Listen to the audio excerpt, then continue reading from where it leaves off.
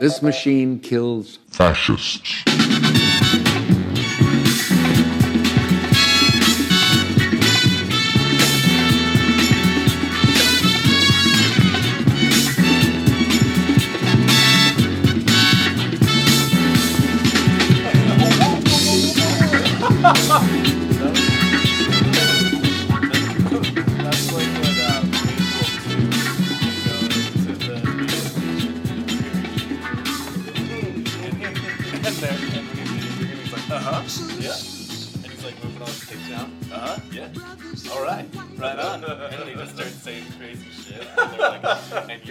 Moron. He goes, "You got that right."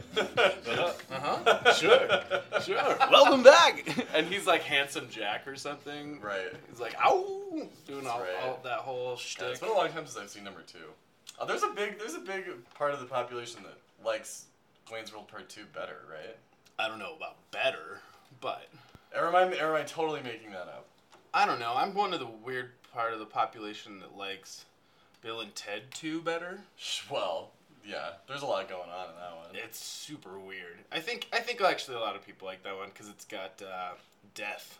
Yeah, I don't think of them as a sequel. You know, it's just. Have you heard anything?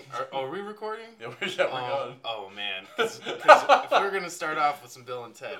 Hey everyone, welcome back to Hot Little Takes with Mike and Christian. The new Bill and Ted has a lot of buzz going. Right. Is there a release date on that though? Sometime this year, man. Holy shit, is that right? I'm excited. They got me on that franchise like Dark Crystal style. But it's like they're like now 50 years old. They still haven't made the hit to save the world, even though the second movie ends with that way. I guess it doesn't. Right. And so they have to like do some time traveling and interdimensional shit in like 80 minutes. Nice. And their daughters are coming along. Oh. And I think Death is in it, but like their band had broken up or something, so they like. Oh my god. Like that's gonna be good. I can tell you now, it's gonna be. It's gonna be good shit. Wow. What's the next like sequel or unnecessary Netflix series that would appropriately play on your nostalgia and that you would embrace as a new sequel? I think probably an actual like another Muppet literary adaptation would really get me. Oh, because we were talking what? We were just I don't know. Mark Cannon. I don't know how often he listens to this, but he was telling me that there was a good like Twitter thread about this, and Stephen King suggested they do Lord of the Flies, starring the Muppets. That's amazing. Yeah, but I don't know. We've talked about this before, like a good literary one. I think like you'd have to go one of the classic horror, maybe Frankenstein or something. Yeah, or Dracula. And like I think and like maybe Dracula's the only human in it, you know? Sure. It's Jude Law. I took the fucking words right out of my mouth. Didn't we? So when we did, Mike and I were in a production of Dracula like 5 years ago, and as with every production we've ever been in, we usually cast the production with Muppets. Yes, because it kind of helps you. Yeah, it helps you figure out like you know, obviously Bob Cratchit is Kermit the Frog, of course, whatever, yeah, that sort of thing. Right. I can remember how we did it with Dracula though. I mean, you have to assume that Miss Piggy is Nina. Sure. And maybe a human plays Lucy. Yeah. You know, you have like Margot Robbie play Lucy. And would Kermit be Harker? Yeah. And I guess because he's like he's like the country lawyer salesman and he's guy. kind of the leading man. Yeah. You know, for lack of a real one. Gonzo would be Van Helsing, I think Renfield would be Animal, probably. I'm also thinking of the way we played this. Actually, Logan would have. Or is Fozzie Van Helsing? Yeah, well, or is he the Fozzie would be a pretty. Or is funny he the Van Texan Helsing guy that gets cut out of some of the stage that's right. shows? There's a Texan in that thing. I mean, because like maybe Gonzo's Seward. Man, this is a fun idea. I think I'm on board for the Dracula might be the next Muppet vehicle. The Muppet Dracula. I fuck with that. That'd be great. I fuck with that heavy. Also, especially with Jude Law playing Dracula. Yeah, I'm all about Jude Law. Because he's gonna bring it. Yeah. I've been rewatching The Young Pope in preparation for the new season. You have, and our friend Huck just watched the entire first season. And it is fucking better than I remember it being. I watched like half of that first episode with him, and I was like, God damn it, this is such a good show. Waiello, one of the finest characters I've ever encountered in anything. Oh, man. His introduction as he's texting in the confessional.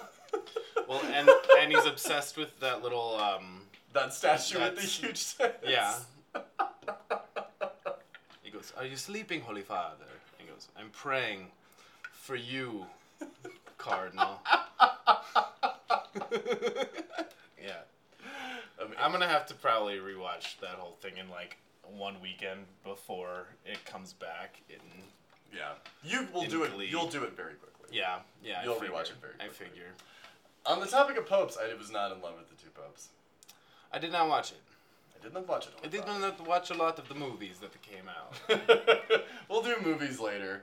I just wanted to get that one little. This is actually our year-end review. Yeah, let's bring it in a fish. High five. High five. 2020. We did it. What is that? 12 episodes in a year? Maybe this might be Baker's Dozens. I can't remember. That's pretty good for guys that are constantly saying we'll have a next one next week. We'll have one next week. Yeah. We were gonna have this up before the end of the year. Yeah, that didn't happen. But here we are now. Yeah, at least we're reliably late. Sure. You know, sure. People learn to believe in that sort of thing. So yeah, this is our much anticipated year-end review. Yeah. That we discussed last time. We're gonna do, what did we call it? Our Ring of Champions. Our Ring of TV Champions. Yeah, there was or what was it? Yeah, there was something else to that. The Ring of Champions. The championship ring. Yeah, but there was like a prefix to it all. Ah, son of a something bitch. fancy. We might come back around to that. We'll figure it out. And then I'll shoot off about some of my movie list that I already disagree with. Yeah, and we can talk about. I watched Marriage Story. I think that's where we should start. At your behest. This is kind of the most. At your insistence. I watched Marriage Story. Okay. Two thumbs up, 2 thumbs down. Oh, man. If we're going to break it down to, like, thumbs. I'm about to cut mine off. I might give it, like, 2 half thumbs. Like, a couple of sideways thumbs. I don't know. Sideways thumb is better than a thumbs down. I think if it were, like, Roman Emperor style, you know, I have to decide whether to let it live or not. Live or die. I'd probably kill them. You would kill Marriage Story. Probably kill Marriage Whoa. Okay. So, all right. So why? We've kind of gone over your shock and outrage at the knife scene. Yeah, which I think is a funny take. I haven't. That was the first thing that like. Okay, so you have to understand. Like, I did not like. I'm not into. You were hesitant. I don't like to watch movies that involve intense relationship, heartbreak stuff. Like, it brings up a lot of. Mike is a softie. I'm a softie, and I've been through all of that shit. Sure. And I know how it feels, and I know how it's supposed to make you feel. And sure. It's not something I seek out. It's not a feeling that I, like, enjoy. So it's a different hesitancy that you have than I think a lot of people who were children of divorce were kind of nervous about it in that way. Yeah, and I didn't really... That's not your story. Didn't even cross my mind. Not your journey. Didn't even cross my mind, because I'm looking at it from the point of view of, you know... The romantic point of view. Yeah, and, you know, someone who's been in those big breakups where children were involved, things like that.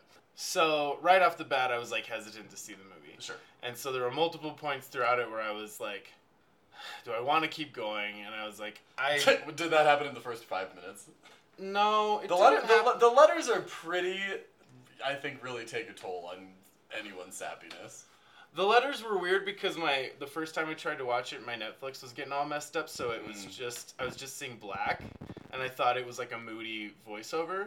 And then when I finally got it working, I realized I'd missed just images, and it was way less effective than if it had just been them like saying those things. So anyway, off the bat, I was kind of hesitant. There were a lot of points where I was like, I don't know if I want to keep watching this. I wasn't super... The big thing that killed me was the knife scene. Yeah, we can get to that. Yeah, but initially, like, I think it was hard for me because I didn't really find either of the characters super likable. Sure. Like I agree. I think she was honestly more likable, but underwritten. And he's kind of this, and it's hard to watch it without separating, knowing that like the director is writing this after having gone through his own divorce, right? And so the analog for himself is this guy who is like a fucking genius. He got the MacArthur grant. His wife's whole character, his ex-wife's whole character is she showed her tits in a teen movie one time. And that she looked up to him for being such a genius. Like that's her whole like big monologue at the beginning. It's just like she's defined by him. And I thought that maybe at one point it was going to turn into a little Kramer versus Kramer, which is a great movie. And I would and I'd say like watch that instead of this.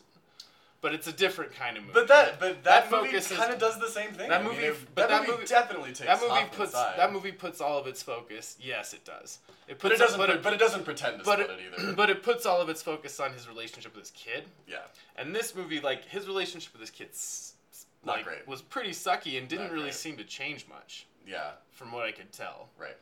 I think that the movie kind of suffers from trying to evenly divide that attention but never really doing it. Like the kid is in the movie either a little bit too little or a little bit too much.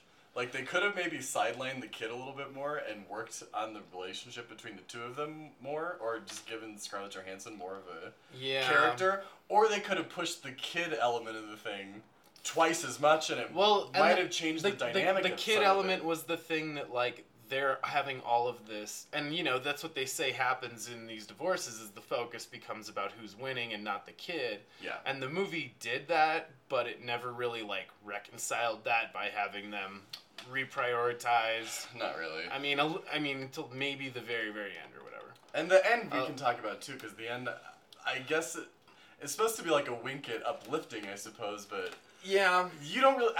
The previous 90 minutes don't really set you up to think that way. Well, that's the ending that they could have gone to an hour earlier when Alan Alda is his lawyer and he says, "Look, man, you should probably move out here if you want to have a relationship with your son. You're not going to be able to. And this kid can't have a life flying back and forth between New York and LA, you know, unless it's." Unless it's 6 months at a time. And he doesn't appear to want to do that anyway. Yeah, and like if you really want to prioritize, and there were a lot of things that bothered me. Like he was running this theater company, but he could spend half the year living in LA if he weren't the one demanding on directing every fucking play they have. No, I thought the same thing. I'm like, there's no reason why you can't have a functioning theater company. Like, look at Gary Sinise and John Malkovich, like those cats. Like, you can run a theater company with partners, you know. Like, well, yeah, and if you're the artistic director, I mean, sure, your presence is necessary, but if you only need to be in rehearsal once or twice a year, I mean, that's what 6 weeks. And they really casually bring up he comes in really casually with the MacArthur grant thing, where he's like, "Hey, I got the MacArthur grant." And they're like, "Oh, that's great," and you're like, "That's fucking amazing." Yeah. First of all, yeah. And then it really just became a plot point for why he has money to afford what he's doing. Yeah, why he could afford to like put up this battle and keep flying back and forth and all this shit. Right, because you don't make that much money as a theater director in New York City. I think even if you are on the cover of Time Out New York, as he screams and if he's got opportunities to direct out in LA and do this other shit like. You should try to do it all. They talk about a residency at the Geffen, and I'm like, that's pretty sick. How would you not take that gig? Well, and why could you not do that and still have your theater company running with some other trusted people directing some shows? Yeah, you're the only person on the board? Yeah, I mean, look at, we know directors who will go to another city and direct something. Sure, artistic directors. Yeah, exactly. Yeah. Murray used to do that. He used to direct in Virginia and all over the place. There was a lot of theater-y stuff. There's a lot of theater stuff set back, which was enjoyable. People, yeah, and I think it's a movie for like people who don't know anything about theater to really be like excited about. But it is, and I'll talk about this with another movie later. It's actually kind of understands the subject it's dealing with, which I appreciate. Yeah, it definitely was not like. And there were a lot of things. There were a lot of things I was digging about the movie, but I was also kind of like, this better really pick up at the end. Mm-hmm. You know, and once they have this fight that I know is coming or whatever. whatever. The big kind of centerpiece of the movie. Yeah, the best characters were like Laura Linney and Laura Dern. Laura Dern. Sorry. Oh God, that's blasphemy. Wow. I'm sorry. Laura Dern's the best thing in everything she's in. I thought Ray Liotta. Gives like the sort of somehow unsung supporting performance in that movie. Well, and it is intense. And it was like based on those characters that our mains finally have the big breakdown that we've been waiting for them to have. Uh-huh. And he acted like an 18-year-old who's getting dumped for the first time. He's like, I hope you die, and cries. Yeah. And I like really was... So I'm losing more and more sympathy for Adam Driver's character throughout the movie. Yeah. And then it gets to this scene with the knife. And when I love that we're yada-yadaing the most meme thing in the last 6 months. What is the most memed one? The fight. Whatever. The fight was whatever. Oh my god, there's so many funny things. The fight was whatever. But the knife thing just kind of ruined the movie almost for me. Tell everyone why. I've heard this before. Okay, so they introduced that the kid, they're there with this like woman who's a comedian. There's a lot of like comic stuff that I'm like, is this supposed to be funny right now? Shit going on? Mm-hmm. Like, she's playing the observer for the court, and she's watching him and his kid, and the kid's like, do the knife thing. And you've seen him play with that little pen knife earlier. Yeah.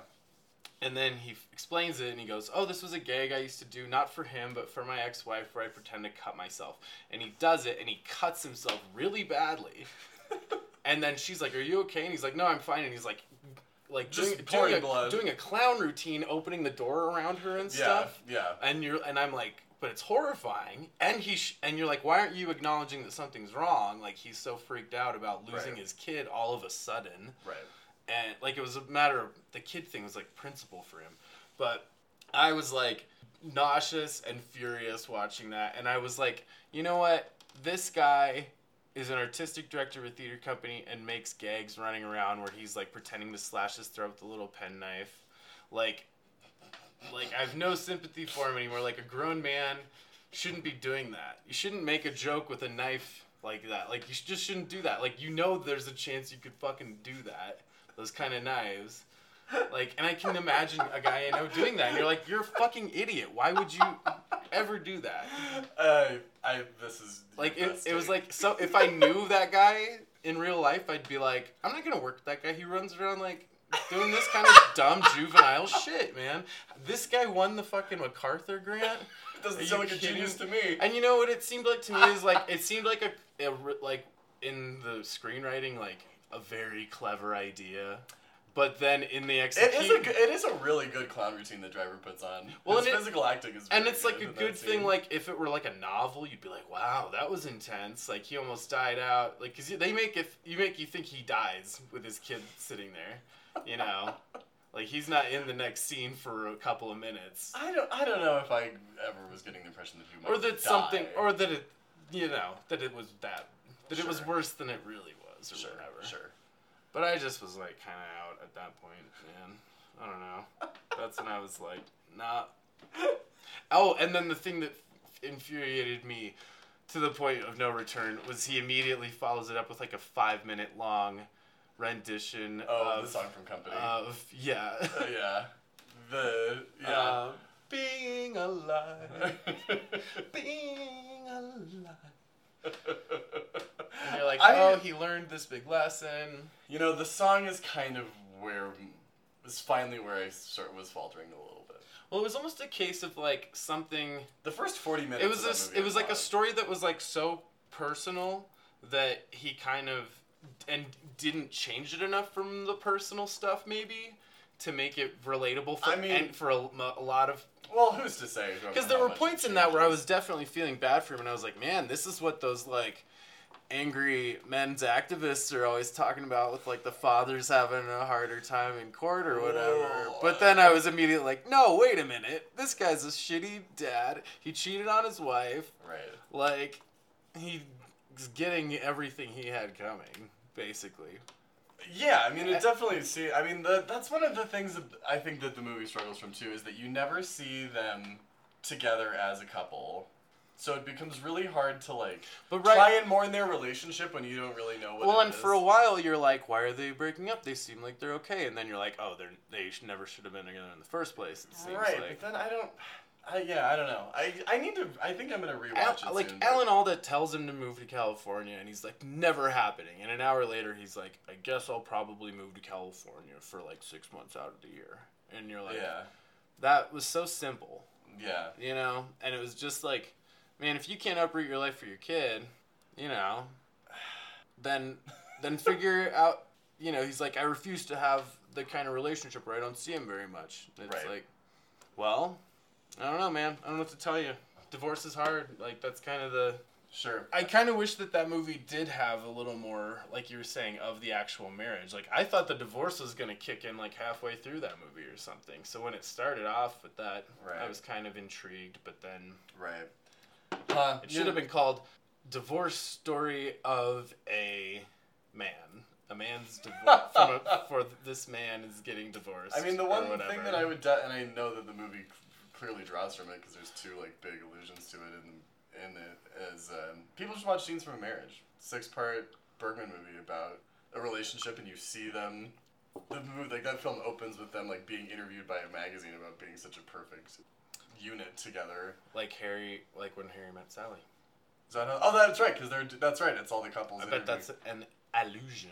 But like in their apartment in New York, there's a clipping from New York Magazine or something of the two of them, and it says Scenes from Marriage at the top. And then I think one of the characters, I think that the girl that he sleeps with, cheats on her with, I think that character's name is Mary Ann, which is the name of the girl that Lee Ullman's character in Scenes from Marriage.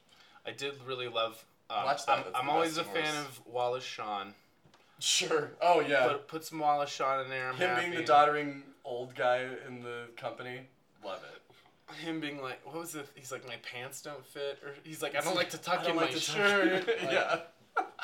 God. Or when he after he goes up to him and he's like, I know you're going through a hard time right now, but if I can give you one piece of advice, it's fuck as many people as you can right now. Men, women, everybody. Just go out there. Wallace Shawn forever. Yeah. So you get. You know he's in Toy Story. I always forget that. He's the T-Rex. Yeah, I always forget that, and I'm like, who else's voice is that? You know? Yeah. He's a man all his own. Yeah. In his own class. He's one of those character actors who can play anybody, but he's always himself. You know. Yeah, but you really need to see Vanya on 42nd Street. That's good. Wallace Shawn playing Vanya. I would have liked to see him acting in a scene with Raul Julia. I bet that probably happened in like New York in the 80s. Yeah, I bet they were like in Shakespeare together or something. Yeah. They were like the clowns or some shit. That's cool shit. It's nice to think about. Yeah, I know. It's nice to think about. Anyway. So you're a little mixed. Marriage Story's in my top 10 on the year. I did like it, but now that... Sorry for ranting about it for so long. No, that's what it's... Those were a lot of takes. Those are a lot of hot little takes. Give us your opinion. Mike looks doubly grumpy about movies because he's wearing an old beat-up Duff beer hat. You look like you write for like a post-hardcore magazine in like 2009. I feel like a sports writer who's like about to get fired. Because like there's not a newspaper anymore. Right. I'm like, ugh, what am I like we can't have people writing about horse racing anymore. And I'm like no good for radio. Like I'm like a really bad personality. Sure. You know, I feel like that kind of guy. Yeah, I like that. But you, what would you give it? 2 thumbs up? I mean, I think that I have it as number 8 on my top of the year, but don't spoil those yet. We'll get to your. But like I said, I already disagree with my own list. I need to go back and rewatch it because I remember being very affected by it at the time, just because it is such a. Well, it's such a grueling, long process. I mean, really, what it is a movie about the process of getting divorced, more than it is the story about those two people. And I guess like it's really just in like the putting yourself in the perspective element of it. I found it very moving, and I got that. I do. You also went into it looking forward to it, whereas I was like walls up already. Right. So right. What do you think about the driver performance getting an Oscar? I don't know. Like, when we talk about the Oscars and stuff, you've now seen a lot of those, so I can't really compare. But I just don't feel like this is the best kind of part for him. Like, who else would you have rather seen in this role? Like, I bet when Adam Driver did the knife scene, he was like, "There's no way I'd be dumb enough to do something like this." Yeah, right. I was in the goddamn Marines. Yeah. Like, you don't fuck around like this. Like, this is like, and I figured, like, you know, there's got to be dudes out there watching that who's like, this guy's a total fucking like artsy. Oh yeah, guys when they're watching this with their girlfriends were like, dude. Yeah. Yeah, I'm sure you're right. Does Jude Law make this movie better? Playing that role? Yeah. Well, yeah, sure. You know, one thing that struck me is how much more attractive I think Scarlett Johansson is than Adam Driver. Like, he's an attractive guy, but Scarlett Johansson's ridden most of her career on just being seductive and attractive, I'd say. Sure. Under the Skin was on a lot of people's top of the decade list, which I think is really interesting. I saw parts of it, but I really liked it better when it was called Species. I don't know if anyone remembers the movie Species. Wow. I saw it when I was like 13 at a sleepover, and we were all popping little boners over Natasha Hestridge, I think. Is that who that is? God, one of those models. I actually don't know if I've ever seen Species. I think it's just cultural osmosis. Well, she's fucking men and killing them, trying to have alien babies. Bring back the alien baby genre. Isn't that what Under the Skin is about? Basically. Sort of. It's been a few years since I've seen it. With some it's definitely Stranger Things. It's got a trippy aesthetic to it. It's got good music. All right.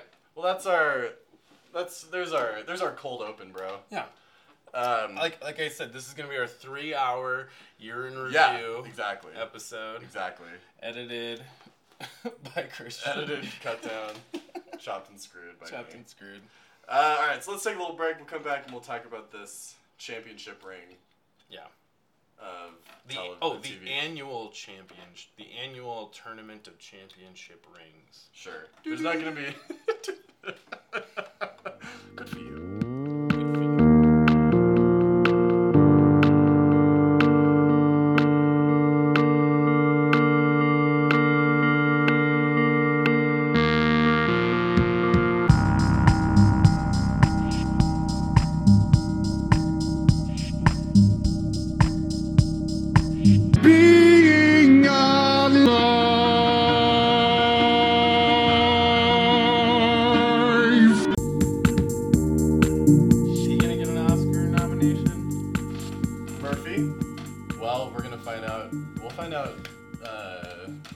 Oscar nominations come out on Monday, I think. Yes. So next week, or next time we record, we'll be able to talk about those and the Golden Globe winners. Yeah. And test that against our predictions. Which I have over there. Maybe we can wrap up by reading the secret code that our... Yeah, we'll recap them for everybody in case they want to see how well we do tomorrow. Yeah, and how we stack up.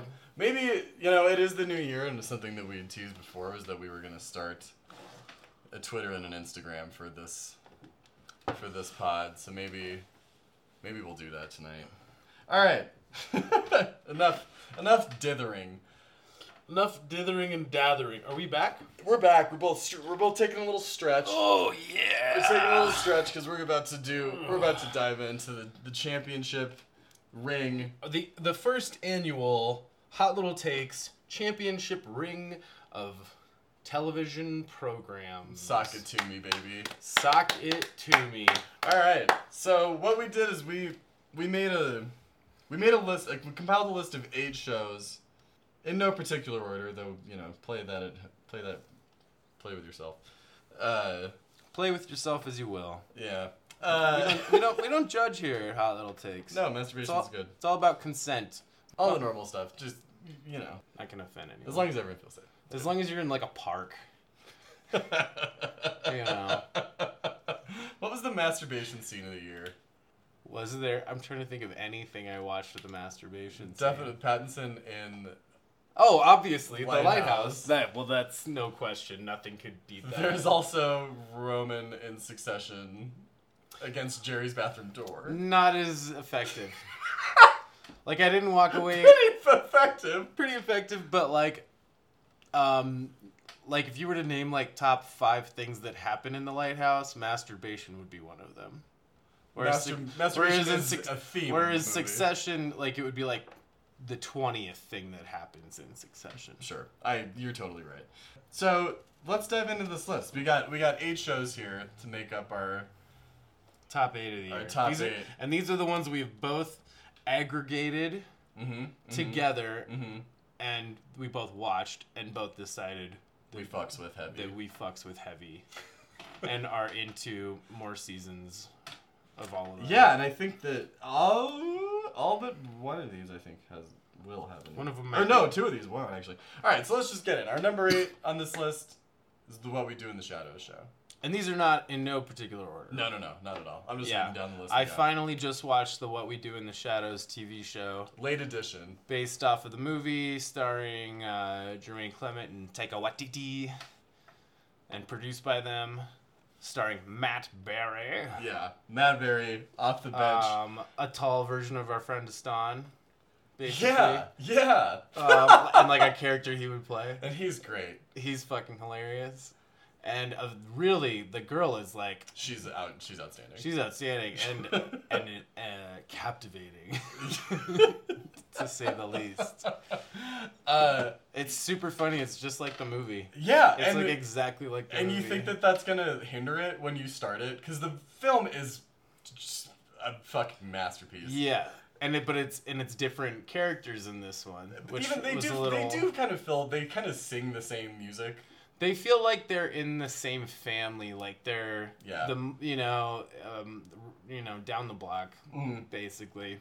It kind of reminds me of the latter seasons of Misfits, when like kind of all your primary characters have filtered out through various courses. Which is when I checked out. Yeah, and I kind of wanted to, but when I stayed on and the new people come in, they were fun. Yeah, you embrace all of them and you love them just as much, if not more, I think, in some cases. That's one of those shows I'm gonna go finish someday, like Boardwalk Empire, and just like get the last like season and a half I didn't do. I think I've got like 3 seasons of Boardwalk Empire to finish, but I liked that show.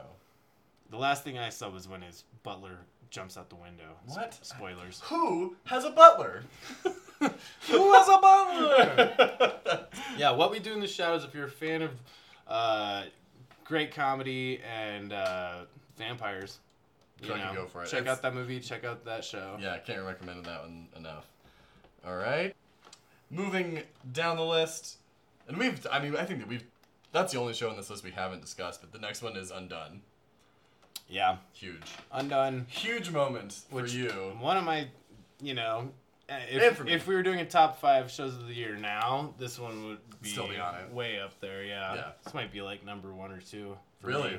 Yeah, I was just really affected by this one. It's such a moving piece. Our friend Kyle Urban, shouts to Kyle one more time, got into this show because of your recommendation. I have had a couple people say they've watched shows on account of listening to us, which is the biggest compliment flattery we could have, other than maybe a rating or a review, I guess. Or money. Or actual cash. Because you're going to have to find us personally, because we're not giving out any information at this point. But we're working on that. Maybe by the time this airs, we'll have shit up. Yeah, maybe we will. What else do we want to say? I think that we both kind of waxed poetic about it when we talked about it. Yeah, it's rotoscoped. It's about dreams and... consciousness and the reality, the way that you participate travel. in affecting other people's lives. Yeah, and it's it's really moving. It's not. It's Seriously. It's like a existential sci-fi story. It's not weighted down in science in too much business that's not directly affecting the characters. No, it's like kind of a real feelings. Rollicking plot all the time. Yeah. But it has such an emotional roller coaster. Yeah. Half-hour episodes, one of the best, qualities of show. I think that main character was one of the most, for me, relatable characters I've seen in a long time. Absolutely. And all of them. The sister was. Because I have a thin grasp on reality. I think. Yeah, the main character is definitely a Pisces. You can tell. Yeah. And a all around great performance. Totally. Moving down. What else we got? Barry is in number 6. Barry. I should stop saying numbers because these aren't ranked at all. Yeah, Barry's on the list. Barry was both of our number 5 for the first half of the year. It was, yeah. Because I mean, at that point, it had really dominated, but that was pre-Undone, pre-Succession, a lot of. The bald guy in Barry is going to be in the new Bill and Ted movie. Fucking course he is. Yeah. Which I can't wait. Put that guy in everything. That guy really steals every scene he's in. Absolutely. And I think we talked about it when we talked about Barry originally, that anytime him and Hader are in a wide together, that Hader's always looking away. Yeah, try not to laugh.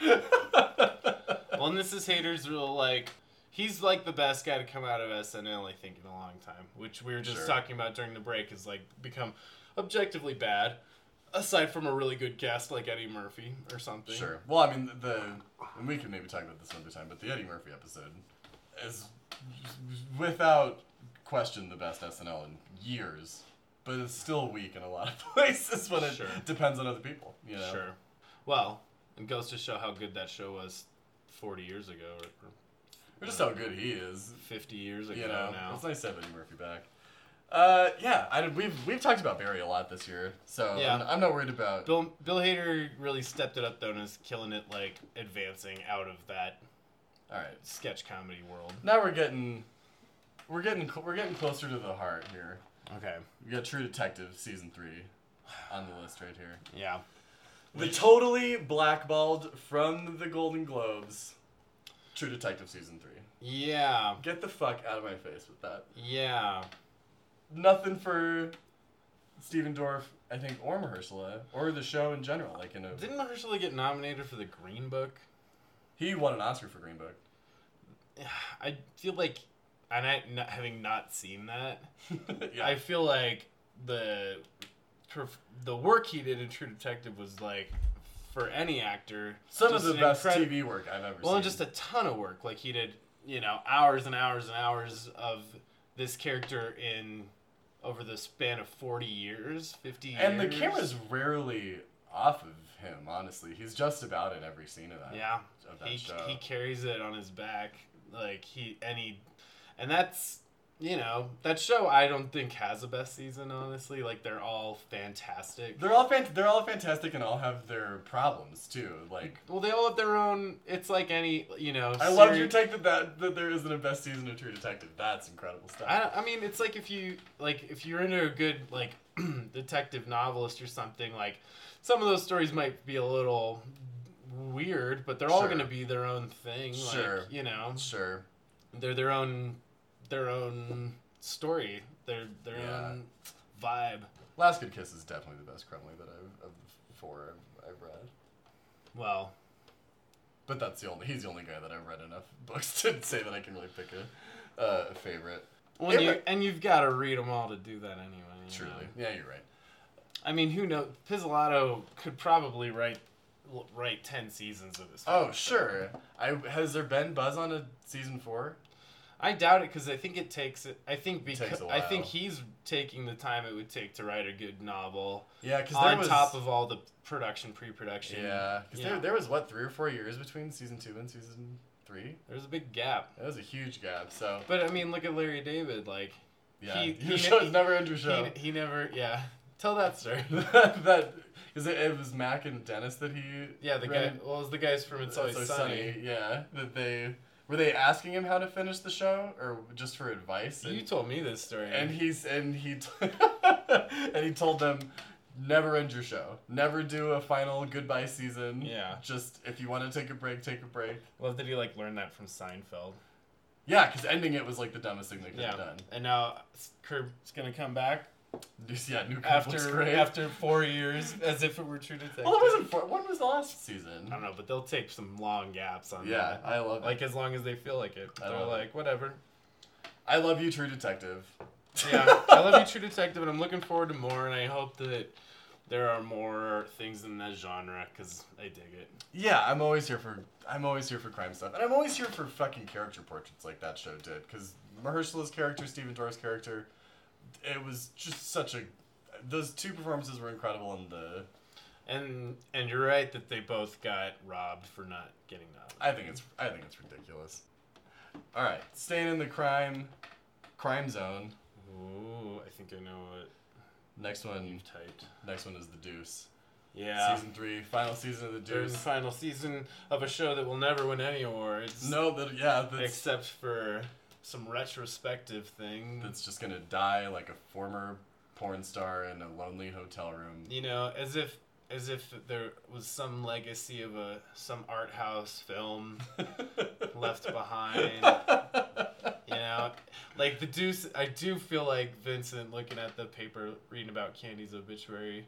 When I think about that show in the future, when you listen to our podcast, I'm gonna be like, good for her. She did it.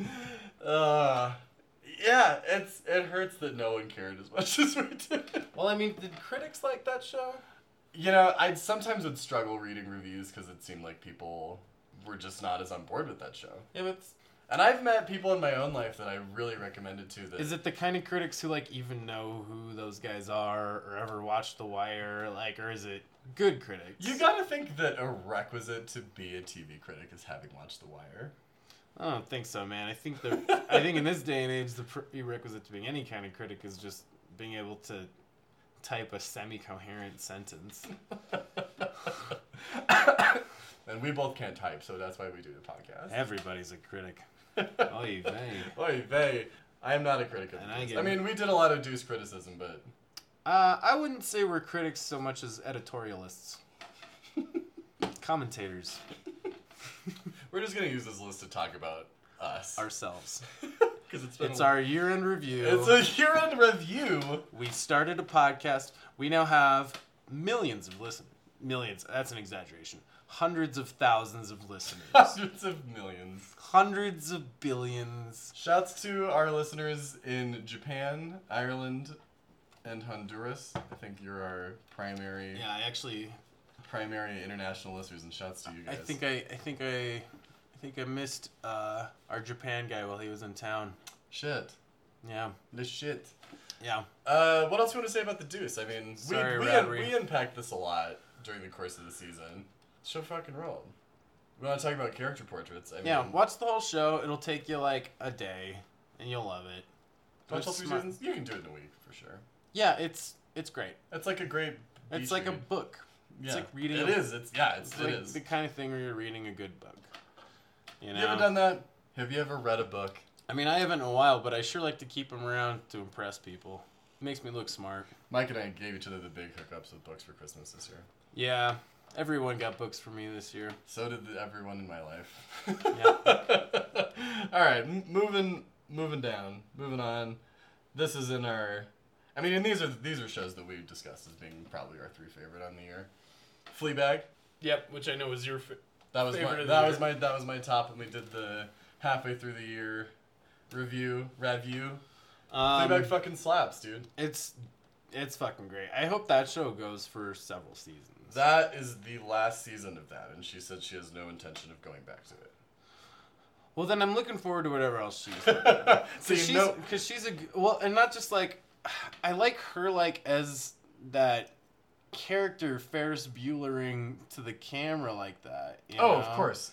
She is such a magnetic performer and such a charming writer. Yeah, and the way that character existed as like a very, promiscuous lady, for lack of a better way to put it. I mean, I'm a truly modern woman. That's the thing. Yeah, it's like I related to it a lot.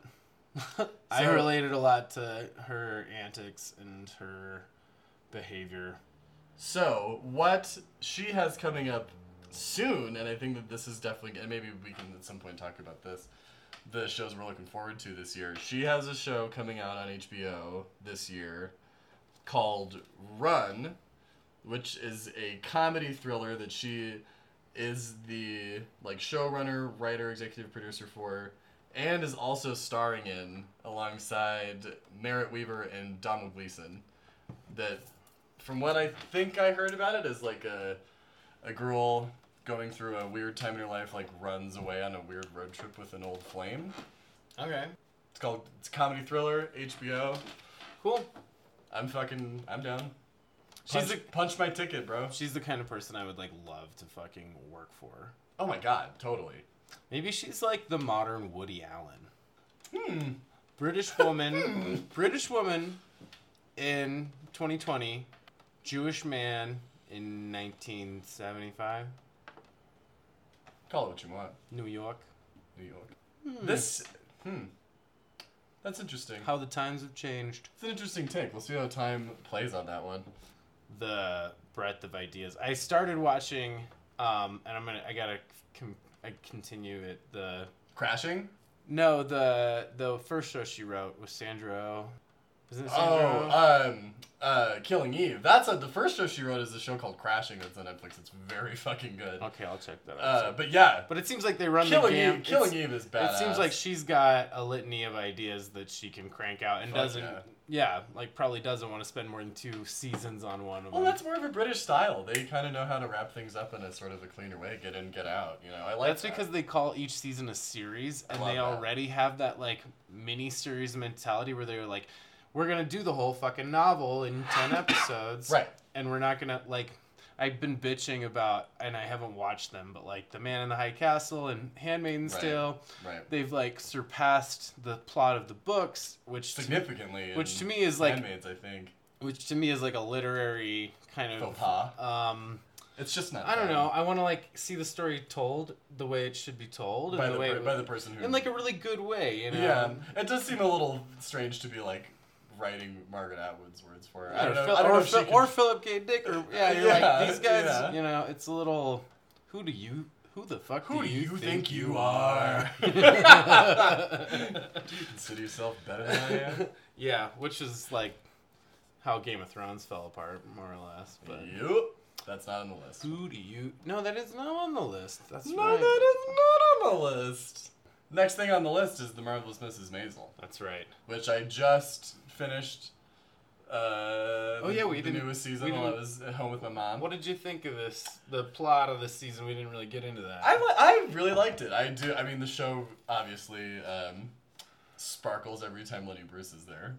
Oh man, the scenes with them. The scenes with the two of them. And he goes, maybe before I die.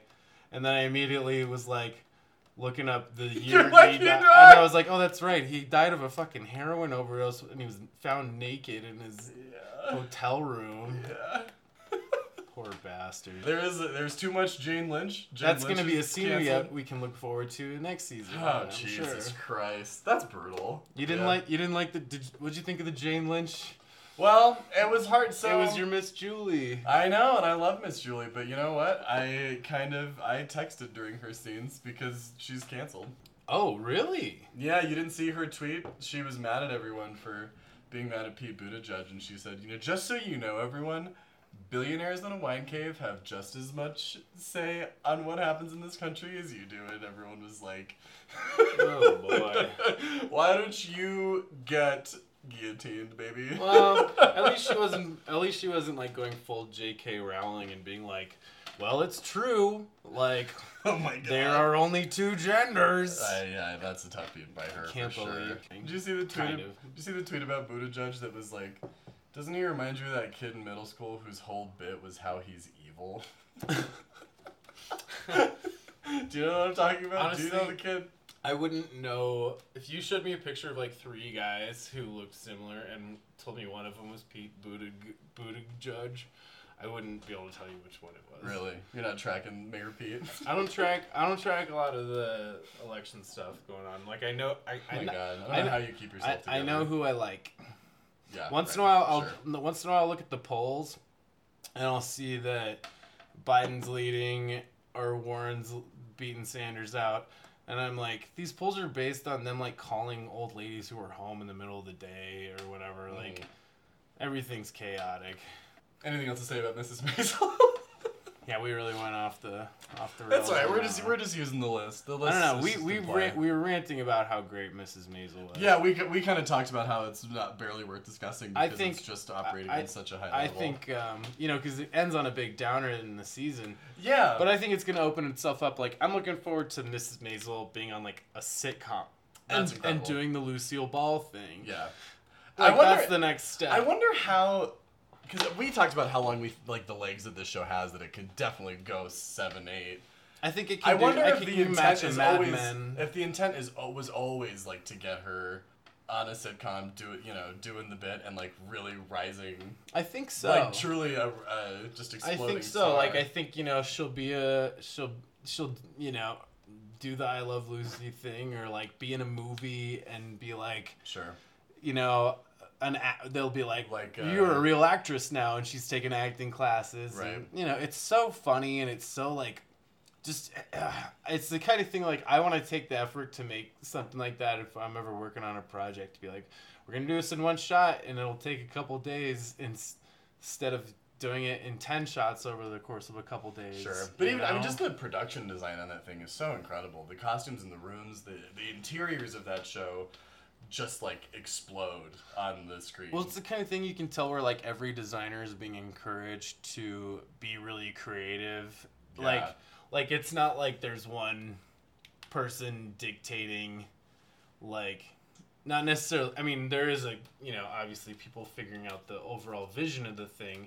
I feel like the designers have a lot of power and a lot of creative power. Yeah, to just go nuts, and they're all on the same team with that. Yeah, they're in an encouraging environment. Yeah, they're building this vision together instead of like being forced to do something that is against their instincts. Yeah, totally. I know exactly what you're saying. And I think that everything that we've talked about on our list, because I'm sure that show is just like such a pleasure to be a part of, like to work on it, to go to work there every day. Oh my God. And all the shows that we've talked about, like, because of the worlds that are built inside of them, seem like they are just like a fucking playground for people. I mean, The Deuce is such an environmental poem, you know what I mean? Especially the early seasons when it was really the gnarly, rough Times Square, which is also one of the best contrasts with the like Upper East Side part of Manhattan. Sure. That they're in Mrs. Maisel. Sure, and you're like, that is, 10 years,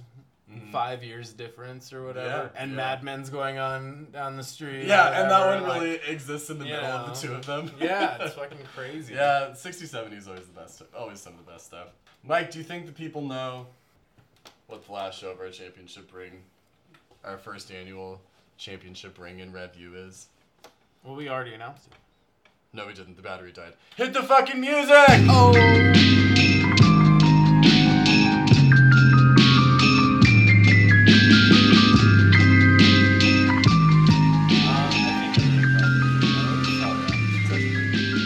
Succession, baby! Dad be the OG. I ain't playing. Jeremy Strong. Also on the list of egregious Golden Globe snubs. Yeah. Ken Dog. Get the fuck out of my face. Whatever. Did this show get a writing nom? I don't think... Is there... I can't remember. Jesse Armstrong get the... Isn't that his name? Jesse Armstrong? Yeah, he's the showrunner. We have our list right here, and I do believe that... I think it got a best... I don't know if we wrote down writing. We did every category. We did a lot of categories. We did all the categories. This was our... It is nominated for best TV series drama, and we have that. We have that down. Got that. That was the one we hoped would win.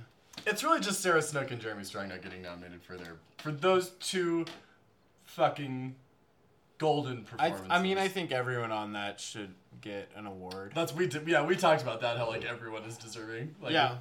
There's not a weak link. No. What haven't we said? I don't know, man. That's the thing. Like, if you want to hear what we think about Succession, go listen to most of the episodes of this podcast. Yeah. Because... They all have Succession in capital letters. Yeah, we were following that. I think we were doing 2 episodes at a time. Yeah. We were leapfrogging those episodes, but it was an obsession, and it still is. That show is gonna have a really great next season. It's set up to knock it out of the park, and it's a real tragedy that it's not getting more attention. But I think that if it wins Best Drama Series, it might be kind of the coronation.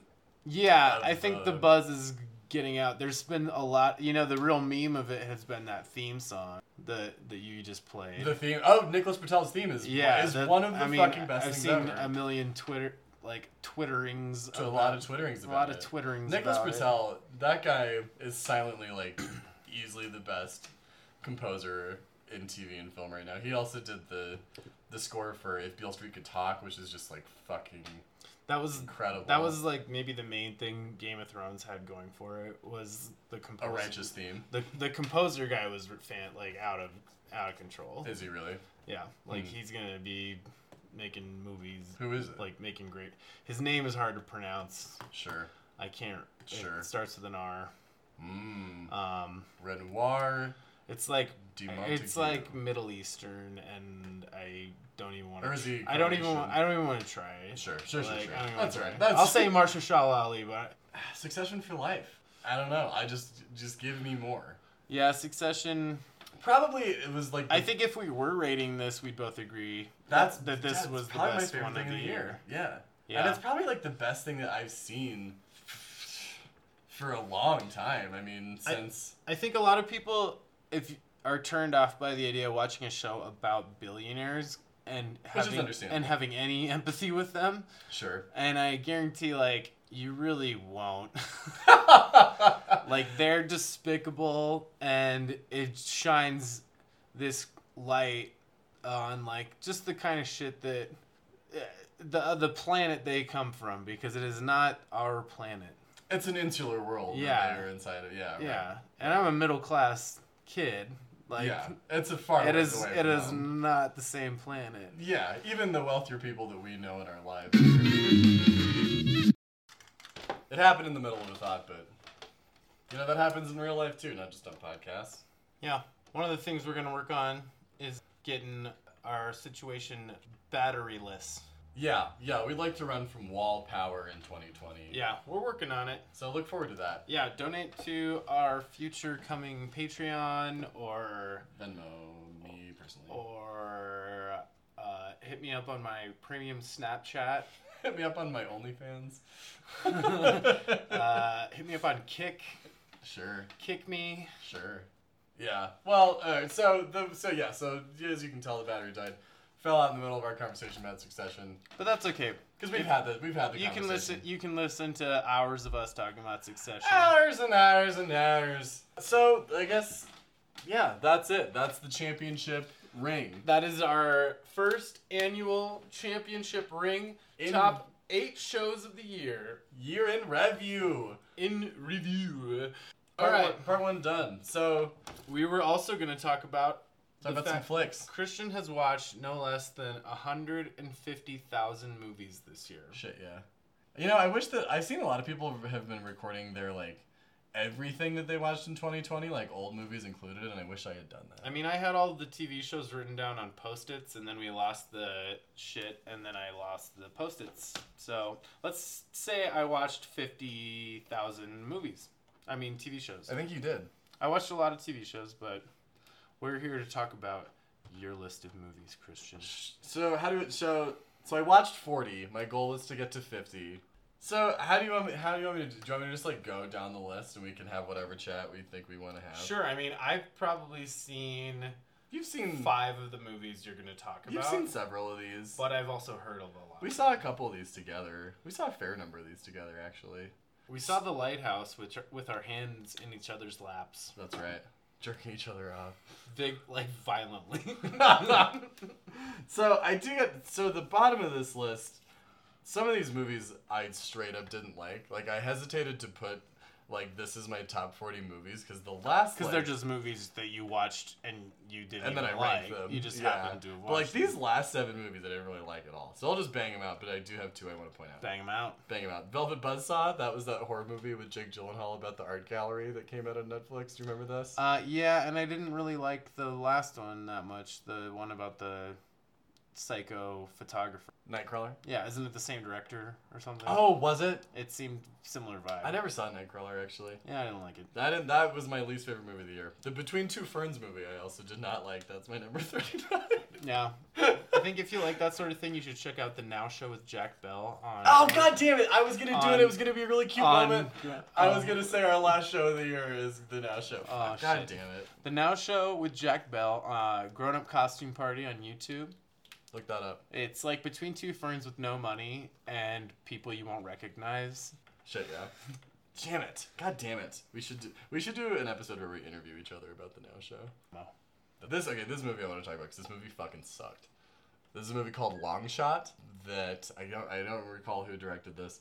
It's about Seth Rogen as a kind of bumbling stoner Brooklyn newspaper reporter who used to be babysat by now Secretary of State Charlize Theron. That's a hat on a hat. It is one of the most objectively unfunny movies I've seen in a long time. The writing is really like late 90s trash bad. This you saw in theaters? Are No, these all movies you saw in theaters? No, I didn't see it. I saw probably half of these in theaters, half of them streaming. Okay. This one I watched, it's on Hulu or on Amazon. Hulu or Amazon, I watched it at my mom's house. It was just it's pretty like, deeply buried because I've never even heard of the damn thing. Poof, didn't like it. Triple Frontier, that movie was actually alright. Is that the Ben Affleck? That's the Affleck movie. Ben Affleck tough guys in the... It was actually kind of satisfying, but not really my kind. It's like The Expendables or something. There's a lot of those Netflix movies that are buried at the bottom of my list. The Dirt, that was the Motley Crue biopic. You know, I kind of loved that movie. Me too, but it was like I docked it significantly because you really missed an opportunity. Like that movie could have been fucking awesome. That movie also like made like Tommy Lee look justified punching a girl in the face. Yes, it did, which is not even though like they just changed a lot of things that happen in real life. All right, we're going too slow because I don't want to talk about a lot of these movies. I don't think that's a good thing about it. I just want to point out. Sure, yeah, that's why it's not high on my list. Greta, bleh. El Camino, what are you gonna do? Knives Out, I'm in the minority on this one. I did not like that shit. The Aftermath, this was Keira Knightley joint. It was fine. Beach Bum, Harmony Korine, it is whatever. Dead Don't Die, the Jim Jarmusch movie. Maybe I just didn't get it. Us, this is another controversial pick. People pretend that movie's too good. Yeah, I didn't. We saw that one together. I think it was tough to sophomore album because Get Out was such a great fucking movie. And I don't know. I just don't know if the conceit was great. It was just a little confused, I think. Yeah. The Mustang, this was a good indie movie. This is where the movies actually start getting pretty good. The Mustang was good, but it's just, brutal prison movie. They're just not that fun. The Two Popes. This movie kind of bored me. Anthony Hopkins is really funny in it. He's like on top of it. How's the other guy? Jonathan Pryce, he's good. He's playing an Argentinian guy, and he's a British guy. Does he slap some lady? Do you see that shit? Have you seen that God, video? That's a hell of a clip. This is the week that some woman wouldn't let go of the Pope. Grabs his arm, almost knocks him over, and he like bats her hand away. It's so funny. Like he is her grandmother, and he's about to hit her with his chancla. It's fucking hilarious. So glad we have that on record. Next movie. This is top 25. The Report. That was the Torture Papers Amazon movie with Adam Driver. That was pretty good. Oh, I skipped Under the Silver Lake. That was 26. That movie's good. You should watch that. That's the movie. It's really long. A girl told me to watch that, and I looked up the trailer, and this was the girl that I had a crush on. And I said she would. I hope she hears this. And I did have a huge crush on her at one point, and she's like, "You should look up this movie," and it's about a guy who's obsessed with this girl. I'm trying to find her. And I was like, I thought that was very funny when you told me that. It was ironic. 24 is this Russian-American movie called White Crow about this bad boy male ballerina. It was awesome. It was fucking great. I can't believe it's all the way down at 24 because it was a really good movie. The Brink. This is a Steve Bannon documentary that's fucked. Everyone should watch that. Who's Steve Bannon? Trump's old boy. He was like his campaign advisor. Oh, yes. He's the Breitbart guy. Yes. Oh my God, or the Drudge Report guy, whatever. You should watch that. That's crazy. I watched the Roger Stone one that came out years ago. Right. Get me Roger Stone. Yep. That guy's a real piece of shit. There's another Bannon one I think that just came out. An Errol Morris one. Brittany Runs a Marathon. Really pretty precious just super clean, really great narrative. That's the girl from Workaholics, right? Yeah, and she's great in it. She gives a great. Okay, I'll watch that. And the guy, that's on Hulu. It's really good. I've watched the trailer. Or on Amazon. That looks cute. It's good. It's good. It's a solid indie flick. It reminds me of movies from like 2005, 2006. Okay. Dolomite Is My Name is number 21. The movie's awesome. Man, I feel like that would be higher on my list, but I don't know if I've watched 20. I mean, I'd have to think. It was a great movie. I see, like, from 20... We've reviewed that already. Up here, this is... That's one of the most inspiring... I'm going to watch it again when I, am trying to make a movie and need some inspiration. Well, and one thing that we talked about when we first reviewed the movie was it's just so nice to see a really great star power driven comedy that has a solid plot. Yeah.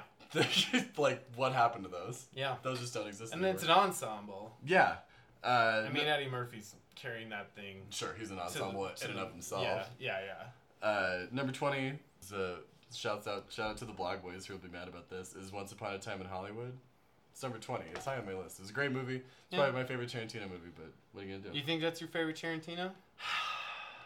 We kind of went over this. I think it was like the second episode that we did. Yeah. Was reviewing that movie. I'm just such a... I need to rewatch it. I think I'm probably almost stuck in Jackie Brown as my answer to that question. Sure. Until something comes out better than that. I guess. Sure. 19, Bombshell. Dude, okay, so Bombshell's good, very good. There were 2 movies that I wanted to see this last couple weeks. You were like, I'm going to see a million movies. You and Jordan.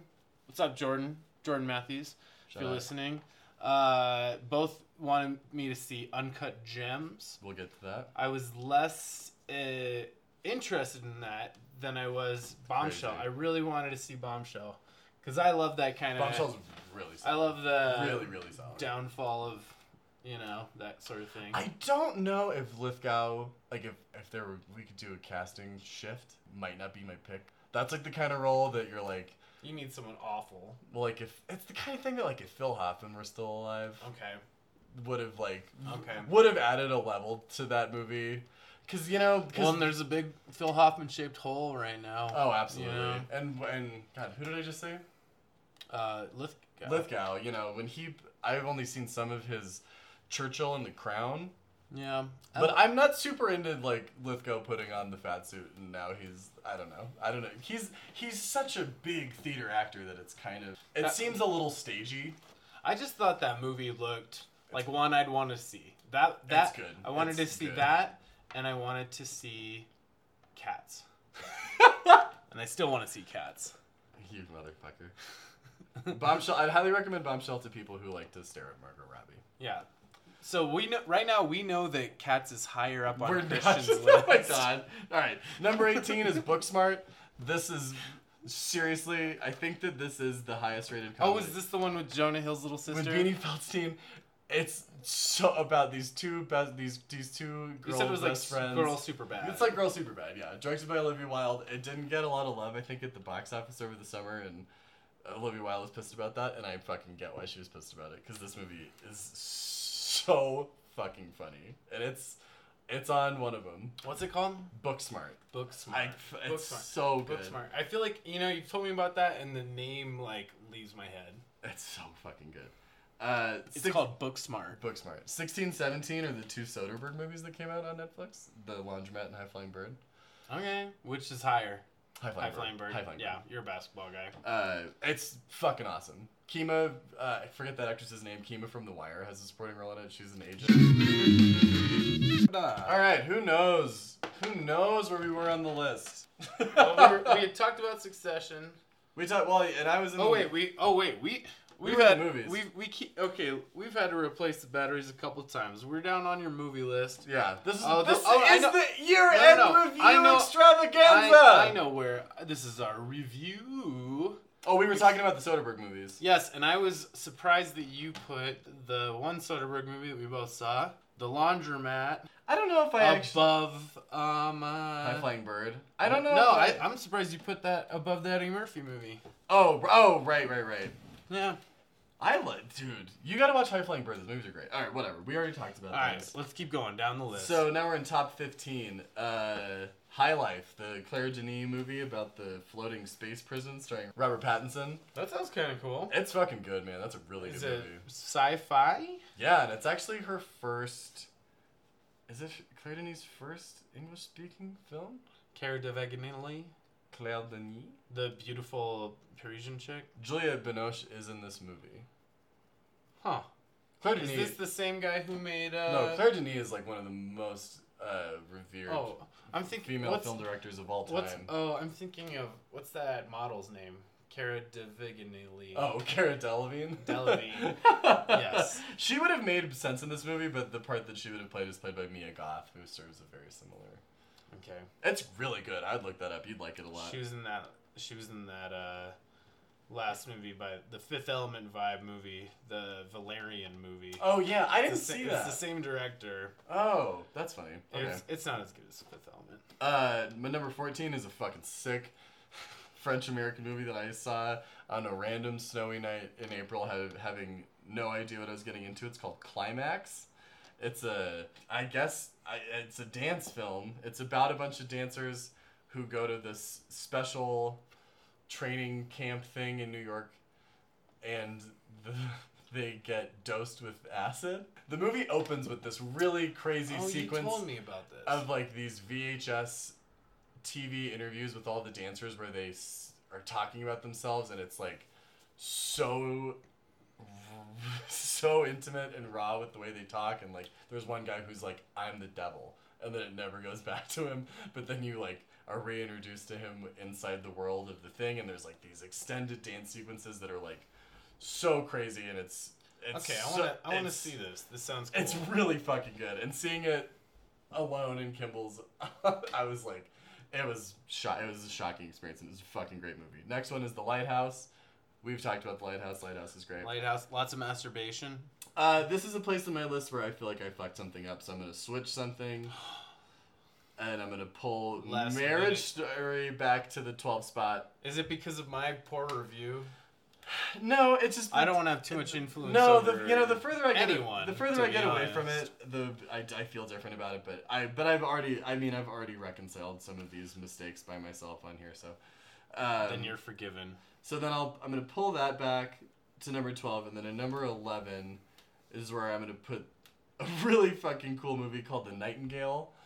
One of the most brutal movies I've seen in a long time, directed by the woman who directed The Babadook, but I forgot her name. It's about, like, early 19th century Aborigine Australia and the British Army's, like, basically their genocide of the Aborigine culture there, and this Irish slave girl exacting her revenge on behalf of the Aborigines? With an Aborigine tour guide. Okay, so it's not the Great White Savior... No. But it's a great piece between these two. This young Aborigine boy and this Irish girl. That sounds cool. Killing these fucking Brit sons of bitches. That sounds cool. It's fucking good. It's on Hulu. You should watch it. I do like it when It's a great revenge story, but it is very brutal. In the first 15 minutes, there's at least 3 scenes that you're like, I can't believe I'm watching this. This kind of movie that'll trigger right-wingers, you think? Because it's critiquing colonialism. I don't know. It's a good question. It's a really easy thing to critique, if you ask me.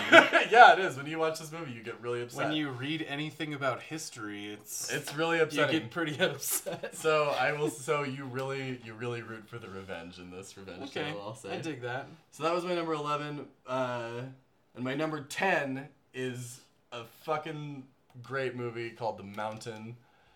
I forget this director's name, but it stars Jeff Goldblum as a lobotomist in the 60s, making his kind of last tour as hospitals start to outlaw that sort of practice. Yeah, you told me about this. It's wow, this is really that high up on your list? It's really fucking good. Also on Hulu. Lobotomy stuff is terrifying. It's this movie. And if you research the history of that at all, you'll be amazed how long we were doing that. Yeah. And that's really what this movie's about. Yeah, people who are still alive were lobotomized.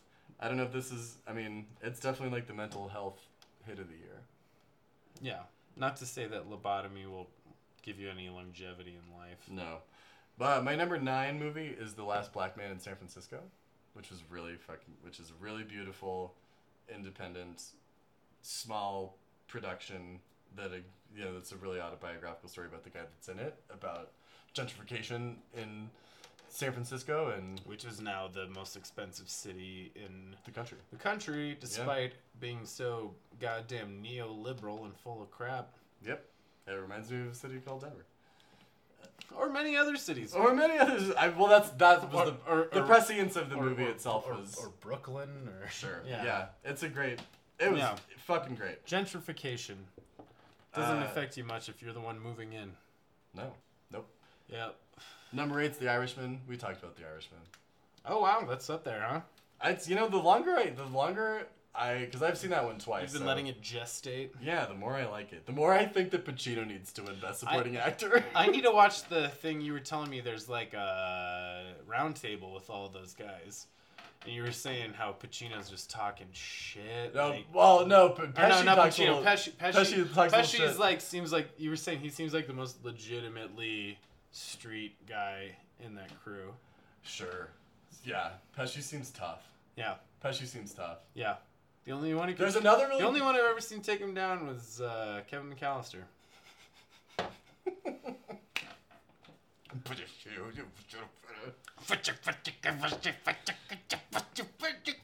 There's another really good roundtable that I want to watch.